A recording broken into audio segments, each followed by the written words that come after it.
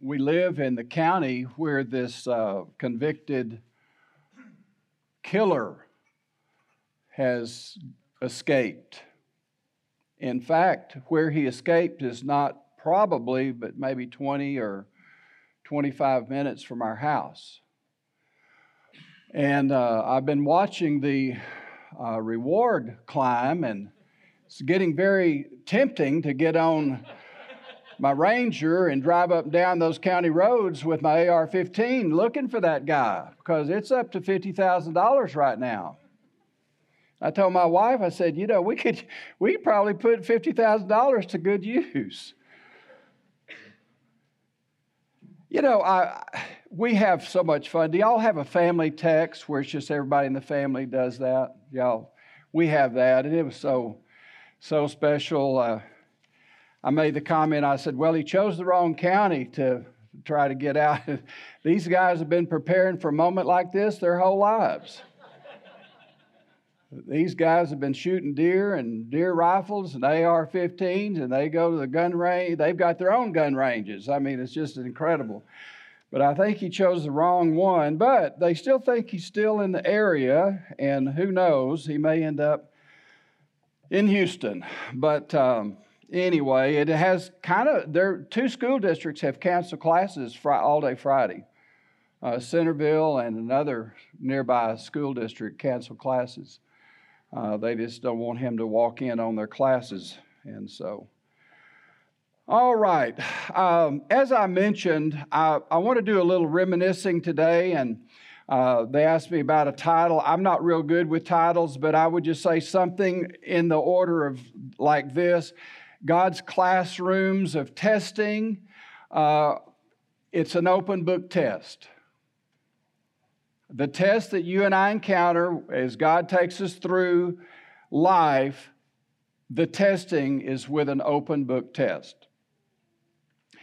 So, and again, I'm aware, some of you, Roger, you've been around a long time, you've heard some of these stories 2 or 3 times, and it's okay, but because we've got people that have never heard some of these, so I'm not going to drag them out so long, but I do have some detailed stories that all fit into the message. But it was April of 1975, and I was thinking, how many people would be here today that they weren't even born by 1975? But that's when we left. I left the Houston Police Department and took our first pastorate, Riesel Baptist Church. And Riesel has changed, by the way. We've gone through there very cautiously a time or two. And we've noticed the changes, but it was a very, very, very small town when we were there in 1975. But that was 47 years ago. 47 years ago. Can you imagine? I had one sermon, and I preached it my first Sunday. Then I had nothing from then on. I just had to kind of work my way through. But that church, and this is what some of you've heard. That church was riddled with pain when we came there. They were riddled. Small little church on a high attendance day, on a good day, on the day when you get everybody in the community. We'd have 55 there, and the offering would be $175 or something like that. I mean, that was a good Sunday, the high attendance day. But that church was riddled with pain and agony and division. And by the way, I want to just note something too.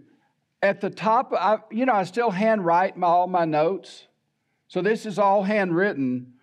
But I have May 1st, 2022 at the top of my page. I don't know if y'all remember why it would be May 1st. Because I was still working on this when Jason Ritchie called me that Saturday. And so half of this was done, or more than half was done on May 1st that week. And I find this amazing to me that I started something that week of the first week of May, And then here I am just now preaching it. The timing of God is kind of incredible when you think about it. But this church was riddled with division and pain, and they voted on us majority rule. In other words, if you got enough votes to be the majority, then they called me to be the pastor. And I don't remember, Linda, I didn't even ask you this. Do you happen to remember how many? I mean, it was like just the smallest of margin. I mean, it was like 1 or 2 votes. I don't remember, it was just like 1 or 2 votes enough to get me to come. And I didn't have enough sense to see that as a danger sign. I mean, I really didn't. I just was so excited somebody asked me to be the pastor. But I had no idea the implications of what that meant to go there and try to pastor a people that had, this was a lot of families, but the pastor had a young wife and 2 small children. And I was writing this note out. I'm trying to pick a word. There's not a real good word to describe. I'm saying in my notes, Brother Reggie was very involved with the youth. Well, he was very involved because he had something going with a 16-year-old. And we had a deacon come once we were there, and we were unpacked, and we were, there for a few weeks. And he was also a football coach for the town, so he was for the high school. He was a football coach and then the pastor, and he was very popular in town. But a deacon and his wife confronted him. Some of you remember me telling you this. He was confronted by this couple and said, we know what you're doing with this girl. We know the involvement. And he said, and Brother Reggie said to him, to the couple, if you breathe a word of this to anybody, I will expose the marriage counseling I did with you, and I will expose everything about your life that you've confided in me. And he said, I will expose you. And so they kept quiet for over 2 years, they told me. Over 2 years this was going on. Behind the scenes, people kind of had some ideas, but there's no real proof. Well,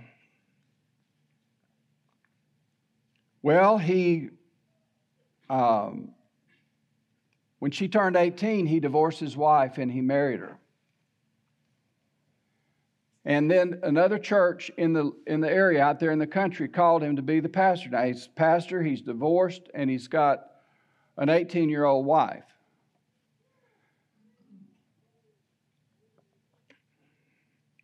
And so the whole time we're there, it's just like turmoil. And you remember, some of you remember, John, you like some of these, you remember these, a lot of these stories, but for their 100th anniversary, Brother Reggie was their main speaker, their guest speaker. They invited him to come back. I just can't even he wouldn't even, if that was a situation here, he wouldn't even get close to this platform.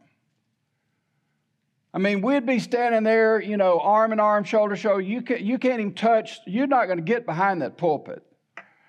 But he was the main speaker, and people just loving on him and laughing at his stories, his jokes and stuff. It's just sick. So through all of this, we've learned some things and some other situations I'll share with you, but we've learned some things. So I'm going to kind of say these are some things that I'm reminiscing. These are some things that we have learned, some truths that we've learned as we've gone through life. And one is, and this is very key, one truth is immorality does exist in the church. Immorality does exist in the church. And this is 47 years.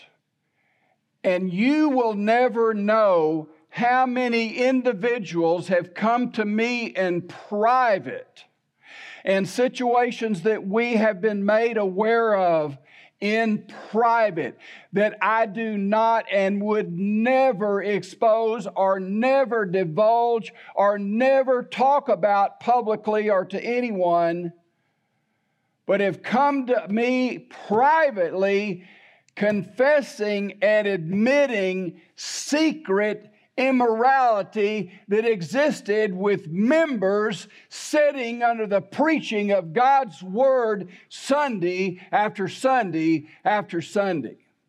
We're not talking about the heathen out there that they're all sleeping in today from a hangover. We're talking about people that are in church.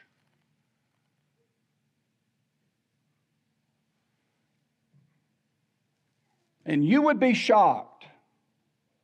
You would be shocked. So immorality destroys homes. I've seen it. You've seen it. We are aware of it.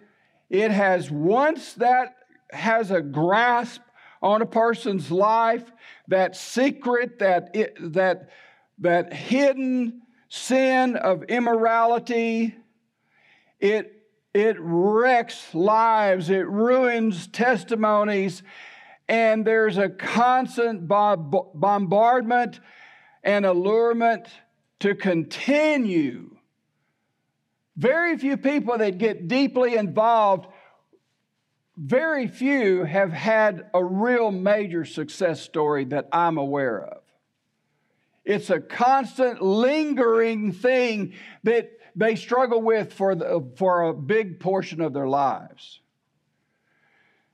Now, along with this immorality, and I'm talking about Satan's part, and our battle's not against flesh and blood.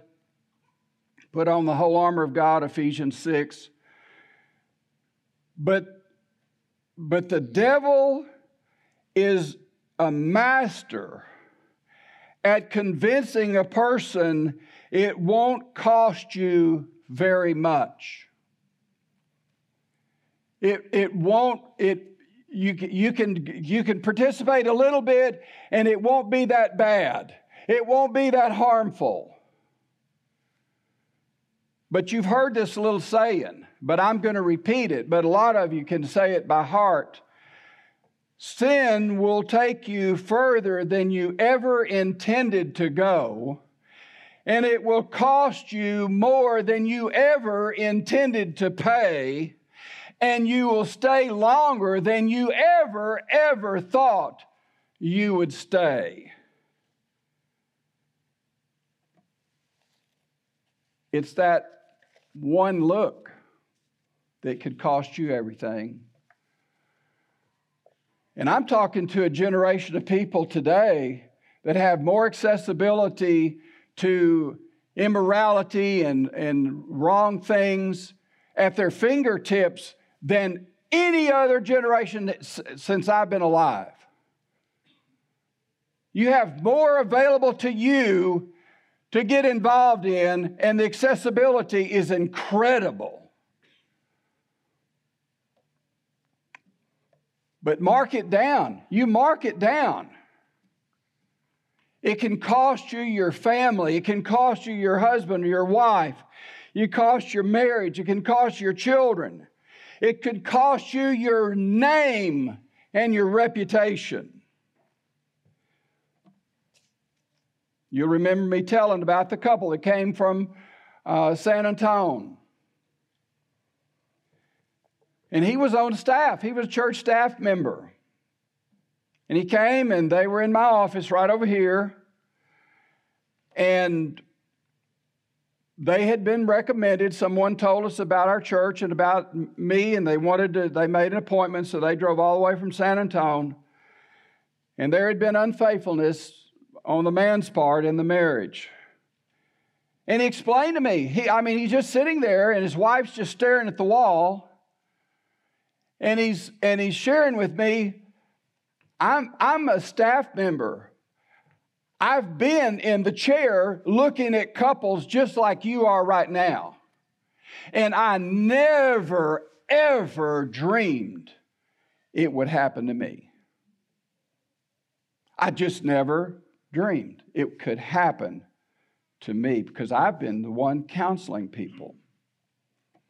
But you see, they had another couple that were friends, close friends. And they spent quite a bit of time together. And so there's a lot of interaction. And one day, this fellow was over, they had a pond, and he was fishing, and he was by himself, and the other guy's wife was inside the house by herself. It wasn't anything like planned or, meet me here at a certain time. None of that. He was just out there, and she was there. She just said, "Can you help me move this piece of furniture or whatever?" And he went inside, and that's where everything went south.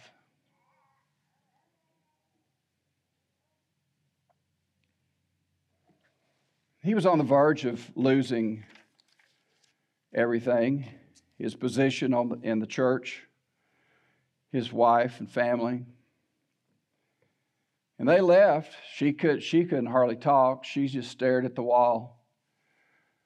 And they left basically unreconciled, and I never did hear how they ended up.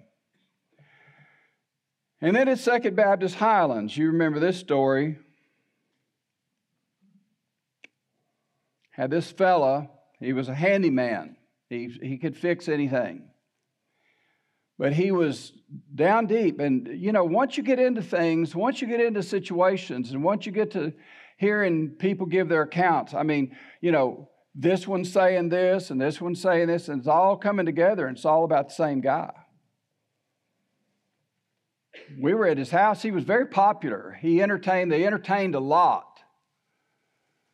And I don't mean to, but I'm just telling you what I saw. In his restroom, right in front of the commode, was a knot hole, and written over it, "I see you."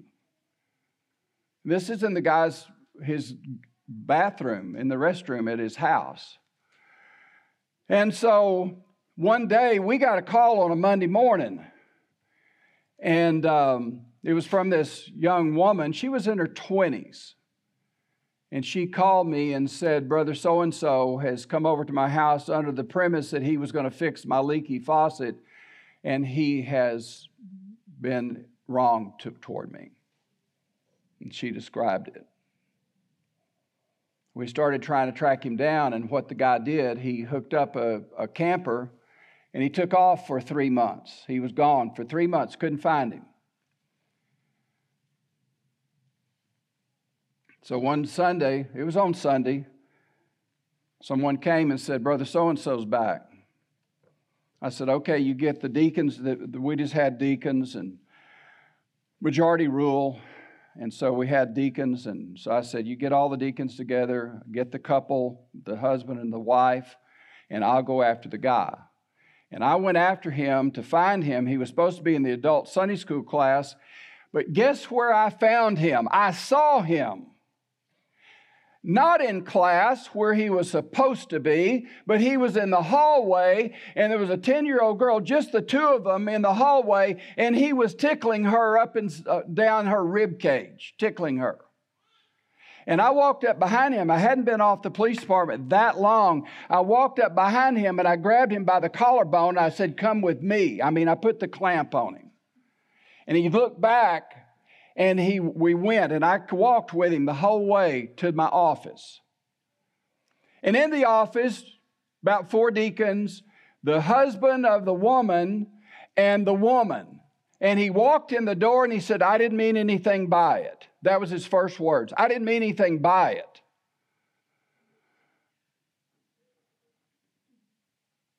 And then the guy spoke, the husband spoke, and he said, "My head tells me to cut your throat." That's what he said. I'm just telling you. I don't want me to be offensive to anybody, but I'm just telling you what he said. But he said, "My heart," because he was a new believer, he said, "but my heart says to forgive you." So we spent a few minutes there talking to the man, trying to get him to repent, get him to confess. And we said, okay, why don't you pray? Why don't you pray and ask God for forgiveness? And he gets down on his knees, on his knees. We're all on our knees, and I'm there beside him. And he starts his prayer off saying, Lord, if I've done anything wrong. I just tapped him on the shoulder, stopped him mid-prayer.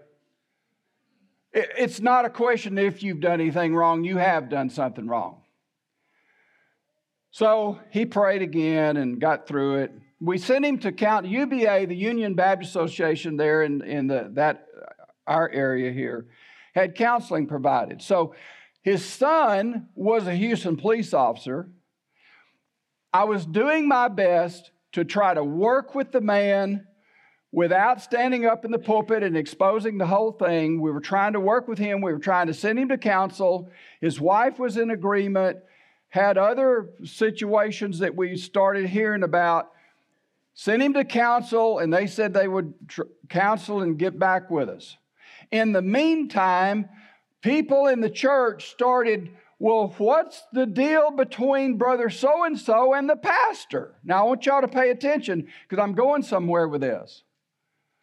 What's the big deal between brother so-and-so, Mr. Popular, Mr. He's been there forever? And people knew. It's amazing. People knew about this guy's weird behavior. In fact, one of the deacons said this: I'm not worried about my wife. She can take care of herself. Well, buddy, I'm going to tell you something. It's not my wife's going to be taking care of situations like that. I'll be taking care of it. He said, but I'm not worried about my wife. She can take care of herself.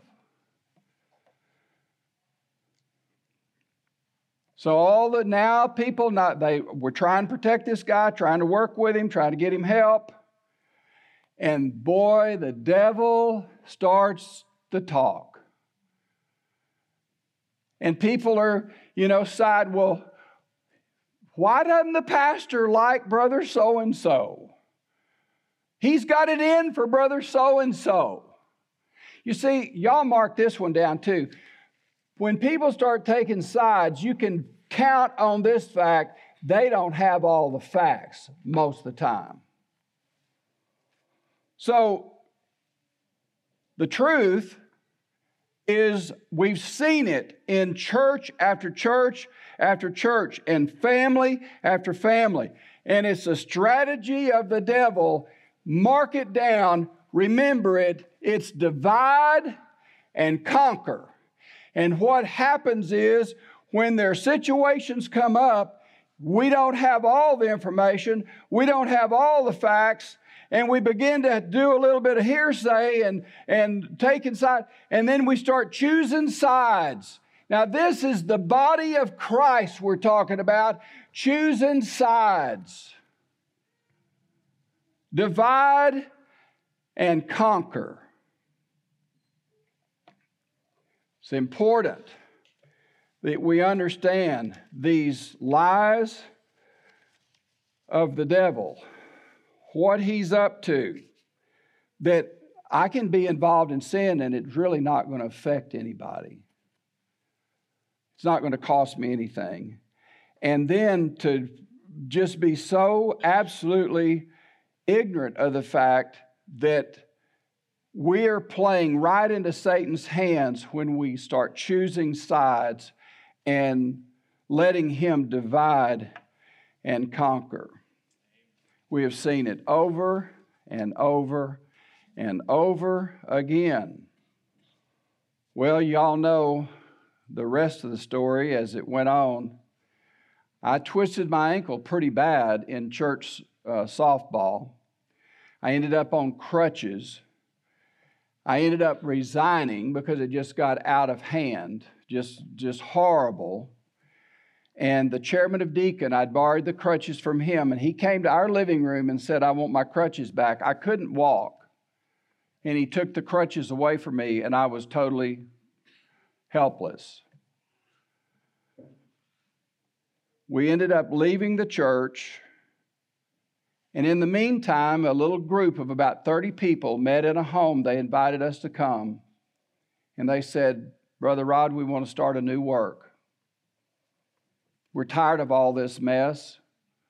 let's start a new church. And it was very tempting. I mean, you can imagine you see 30 people out there, good, strong families, and they want you to take them and lead them. And I said, no, I can't be a part of that because it's just going to be further division in the body of Christ, and I just cannot be a part of division. God's word is so clear about division. I want to take you to a passage. There's just so many. Let's look at 1 Corinthians, if you will. 1 Corinthians chapter 1. Very familiar passage.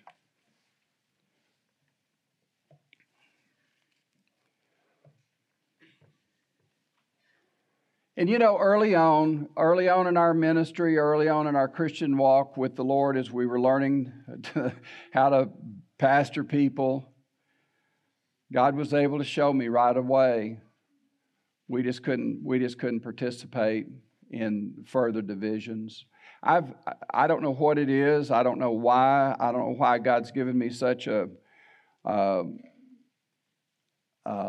heart to see healing.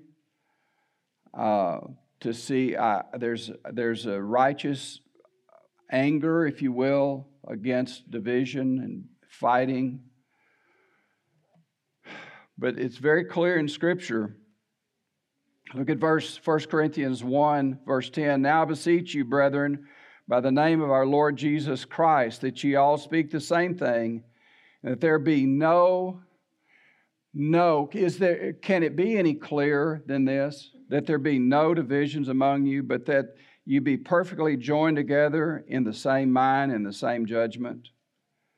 And then he goes on to write, for it hath been declared unto me of you, my brethren, by them which are of the house of Chloe, that there are contentions among you. The word got back. There are contentions. Now this I say, that every one of you saith, I'm of Paul. Isn't it amazing how easy it is to say, I'm of this one, I'm of that one, and that's what this is about. I'm of Paul, I'm of Apollos, I'm of Cephas, and I of Christ.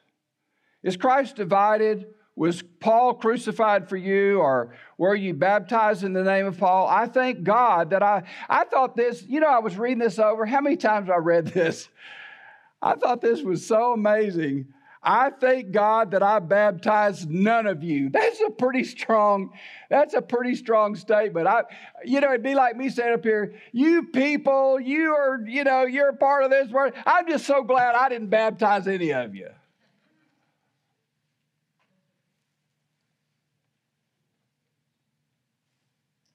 But this little side note, someone sent me a picture of a baptism that really has meant a lot to me. And it was a picture of me baptizing Jonathan Capps. That was a special moment. I talked with him about his salvation. We'd had prayer. I'd known him his whole life. I knew when he was brought over as a little baby. And then another one was Leo Wells. Baptizing big old mean, tough Leo with the beard and all. Paul says, I thank God that I baptized none of you, but Crispus and Gaius. Lest any should say that I baptized in mine own name. See how people could twist things around, and I baptize also the house of Stephanas. Besides, I know not whether I baptize any other. And then this is pretty powerful. It really doesn't go in with the whole message, but just think about this. For Christ sent me not to baptize, but to preach. So, the whole idea of this is not a new thing where people take up sides, but it is something the church, and this is what kind of blows me away. I've been here all this time. I've preached messages on no divisions for many years. And people hear it and hear it and hear it and hear it, and still they participate in it. It just absolutely I just can't get it. That when we see so clearly that this is of the devil, it's his scheme, it's his lie, it's his deceit to divide and conquer, and we still bow our necks and we still participate in division after division. If it's not, we don't pass the offering plate, or we do pass the offering plate, it's about doctrine, Calvinism versus free will, and on. We are bent on participating in division, and it's clear it's a violation of the Word of God. It's sin before Almighty God. And we better recognize it. We had better recognize it and do something. And I'll tell you, here is the key, and I think Pastor Joe might have touched, we picked up a little bit today, just a little thought, but one key in reconciliation, one key in tearing down division is denouncing, getting rid of your rotten pride. Becoming humble before God and not worried about what people think, not worried about my name, my reputation.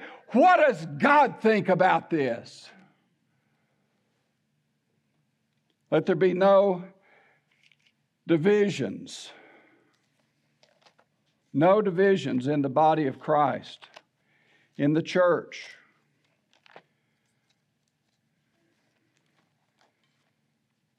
Proverbs 6. Y'all can say it by heart, but let's go to it. Proverbs 6.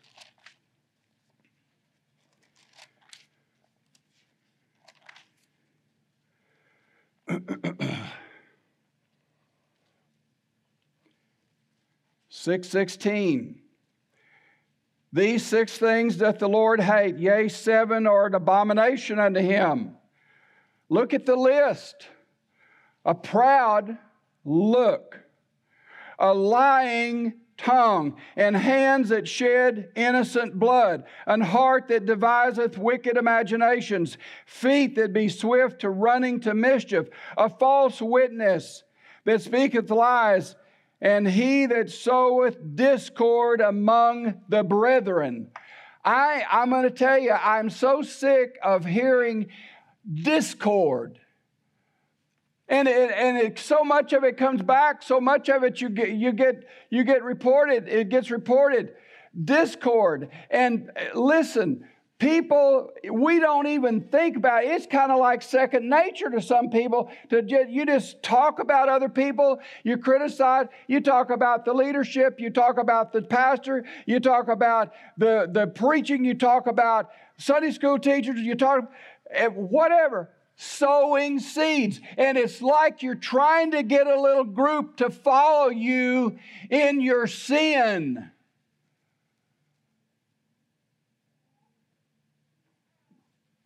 How difficult would it be just to not say something negative about somebody? How about trying being positive for a while? Let's look at the good stuff. You know, I don't go around. We've talked about this. My wife and I have been married about to be 52 years. Y'all are about to do 53, right? They're a year ahead. 52 years.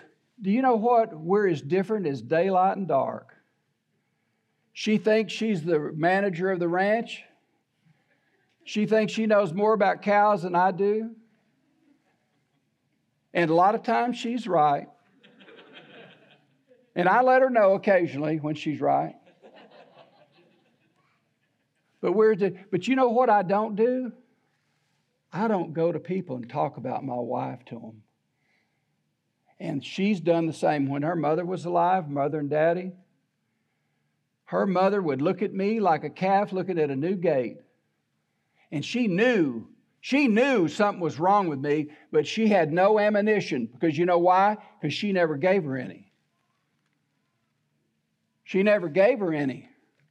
Listen, young ladies, when you're all brokenhearted and your husband didn't bring you flowers and he didn't remember this or didn't remember that, you know, when you first had your first, you know, whatever, your first Coke together, or Dr. Pepper, or Mountain Dew, or cappuccino,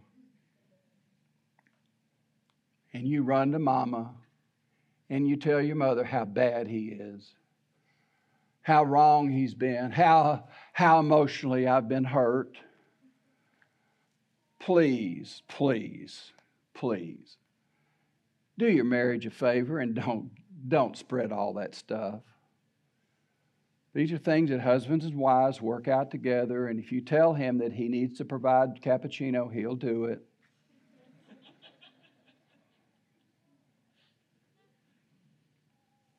Please, I'm just appealing to you. Please, don't be spreading bad things about other people. You don't need to do that.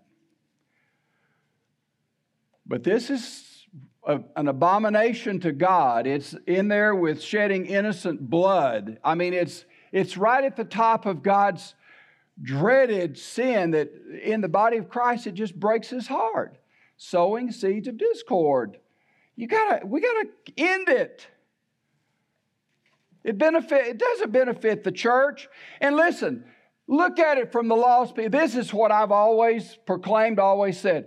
You got lost people out there. They're looking at all of us. They're watching church. And can you imagine any of them wanting to run down the aisle and accept Jesus Christ when they see how well we get along? I mean, no wonder they're not flocking and beating down the doors of the church. Because they know. Oh, I mean, there's plenty of scriptures, Philippians chapter 1 and other places, where the word gets spread about faith and things going on. People find out, people hear. And now with social media, people, I mean, we find out things from people, but I mean, it's just incredible. And we're not even on any of that stuff.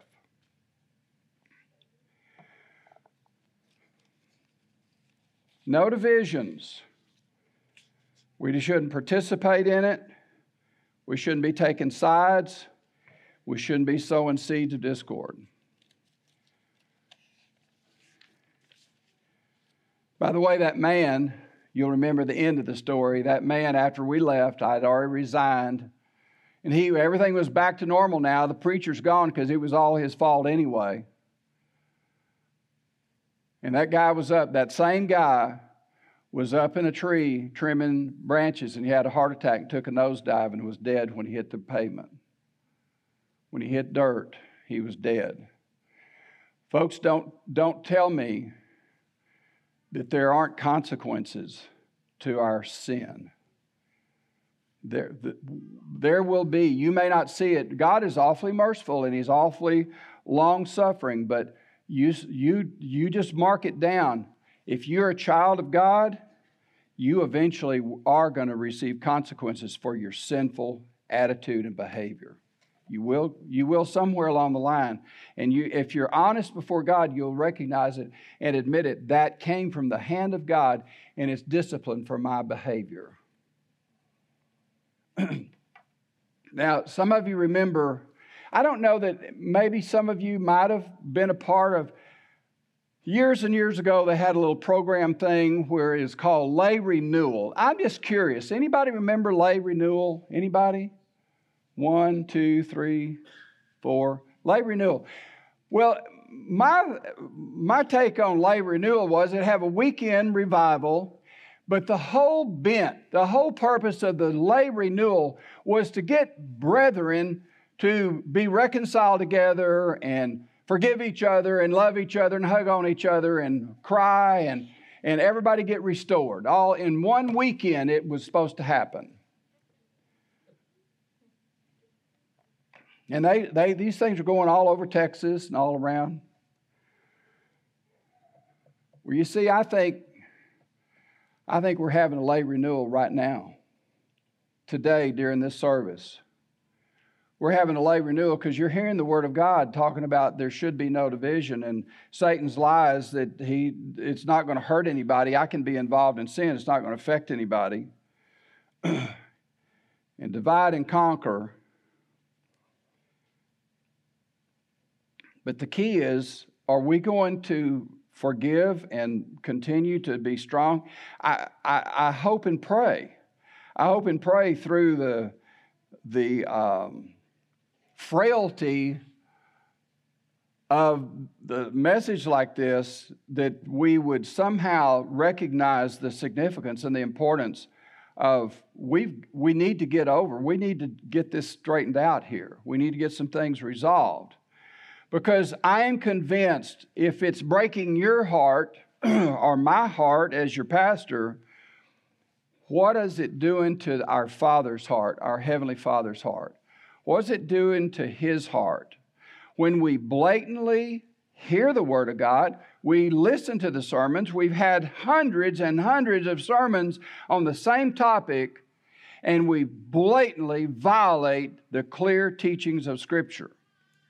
So there's an appeal taking place today that today could be the day. Today could be the day of resolving, and it would take some humility. It would take some reconciliation, some forgiveness.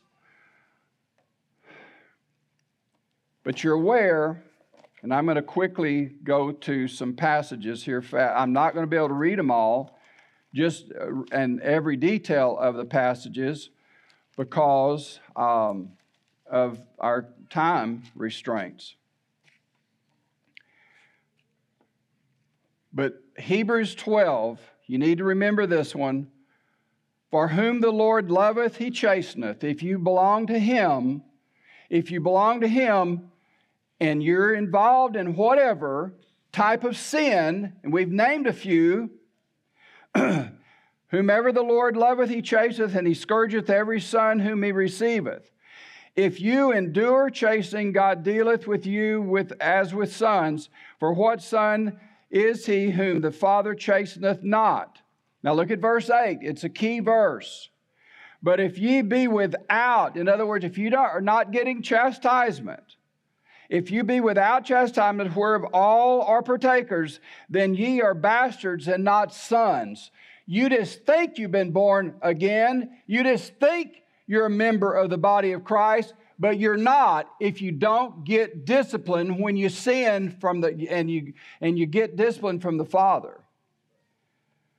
It's a promise. We all look at the promises. God loves me and God's going to supply all my needs. Here's the promise.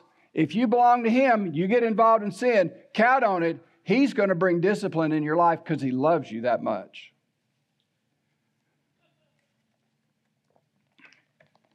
Another thing that we've learned, Matthew 18. Turn there if you will. I'm going to kind of maybe scan it a little bit. I don't think...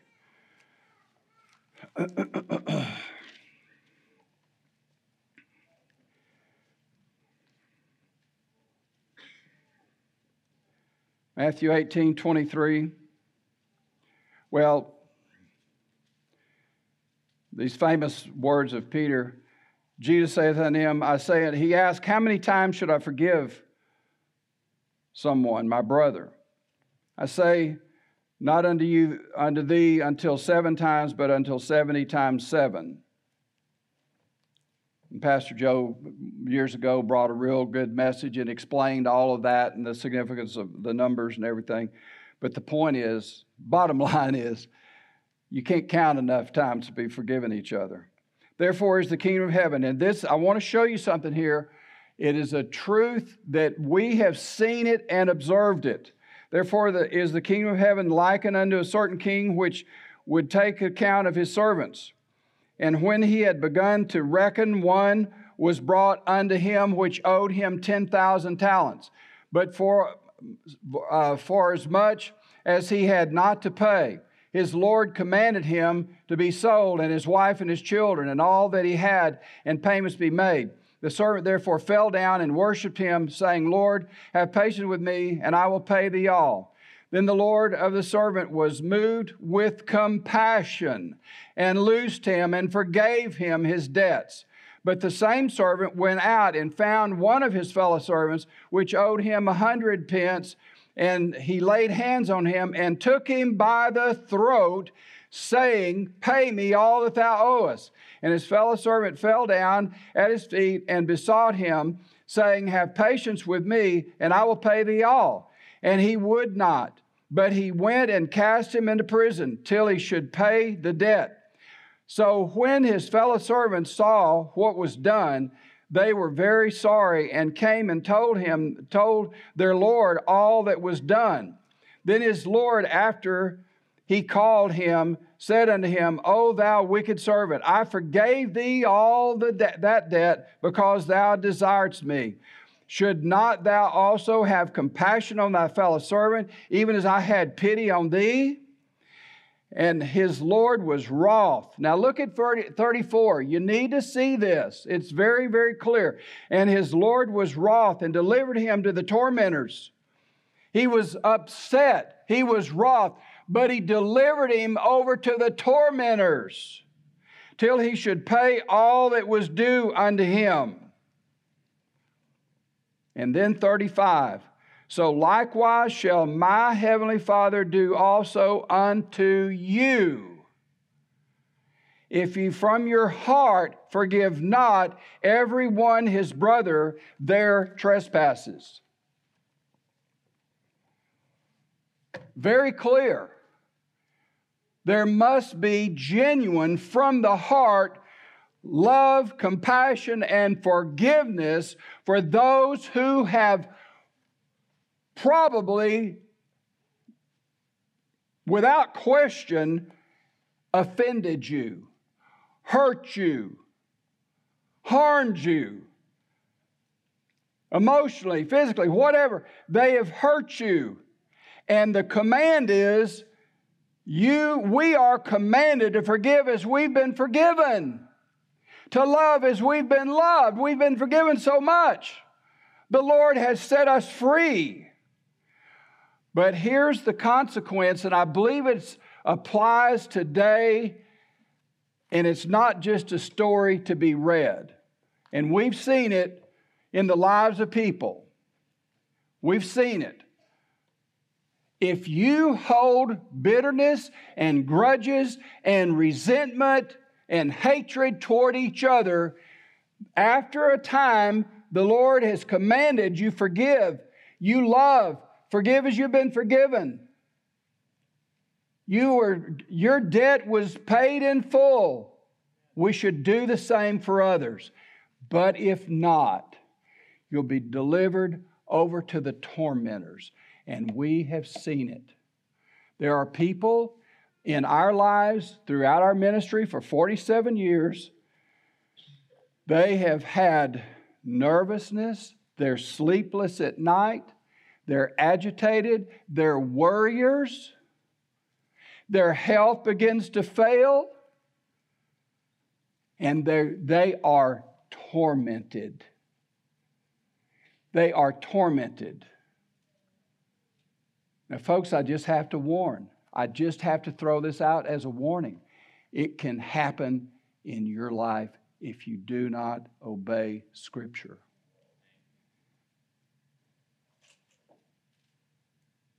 Miserable, unrest, turmoil. And it happens. It happens in good homes. It happens in good churches. And it happens. And God, I believe He turns us over to the tormentors, and we believe we have seen it. Now, God is available to heal today. We don't have to have a special lay renewal service to have healing and forgiveness take place. We're going to have an invitation. And the invitation should be more meaningful than just, let's get through this. I mean, what time is it? It's time. I'm hungry. The kids need to go. God wants to heal that heart, that brokenness. And if we continue to hide, there will be a price to pay. If we continue to resist. I believe, I don't claim, and y'all understand me, I don't claim to be. I heard Dr. David Jeremiah this week, and I'm going to tell you what, I thought to myself, man, I wish I could preach like him. I wish I could preach a message like him. It just seemed to unfold. It just seemed to be so good. Adrian Rogers, I'd listen to him and I'd love to be able to preach like him. I realize what you got here, okay? I mean, I don't even listen. I don't listen to I'd probably resign next week if I listened to my own sermons. I've heard a few and I just thought, man, if I'm going to keep going, I'm going to have to stop listening. Because I know what you got, but I can tell you this, we do have the Spirit of God. We've got the Word of God, and what I've given you is truth from God's Word. Now we're going to have an invitation. And I'm going to be able to sit down in a minute and feel like I've done my part. Now, it doesn't mean that I can have to prepare a message like this. I'm dealing with this stuff all the time I'm preparing. So it's not like, well, he just said he didn't have to deal with it during the invitation. No, I've been dealing with it ever since I started this. But I'm going to say I can sit down with a clear conscience. I've done what God told me to do. Now it's up to you. It's up to you. There are other truths that we've learned. This is God's church. In Matthew 16:17, the scripture says, I will build my church. This is God's church. It's not the deacon's church. It's not the elder's church. It's not the pastor's church. It's not your church. It's not my church. It's God's church. And you know what? God provides the increase.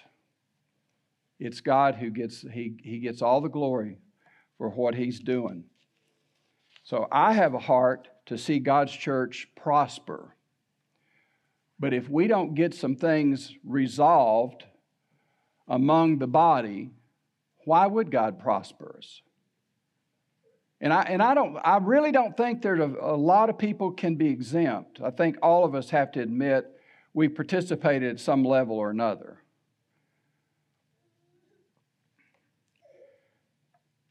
So if we respond positively during this invitation, then it's going to be a great victory for God's side.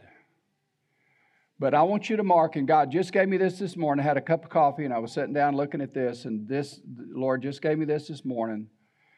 But it's almost like an arena.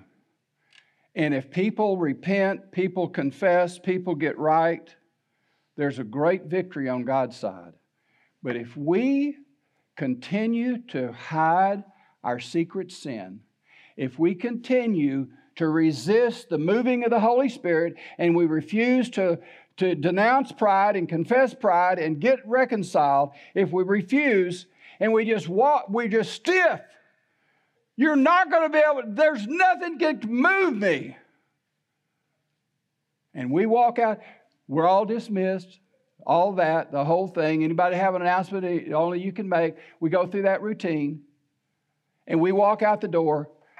You mark it down. Satan's crowd is on the side and they're going, yay, y'all are doing good for our team. That just makes me want to just bawl. We can't continue to let Satan. The scripture is clear. We're not to be ignorant of his devices unless he should get an advantage of us. How's it going to be? This invitation, how's it going to be? Staff member, elders, congregation. Are we all going to just go, not me, buddy. I'm going to go eat. I think it could be all of us broken before God. Let's see God do something spectacular. But it's going to take some humility and some confession. And it's going to take more than we're capable of. It's going to take God having to do a great movement in our church. So let's pray and let's trust God during this time of invitation. Father, we thank you for your word. We thank you for your love and your grace and your mercy. And we ask you to heal, to bring genuine healing in our lives. Pray that there could be genuine forgiveness.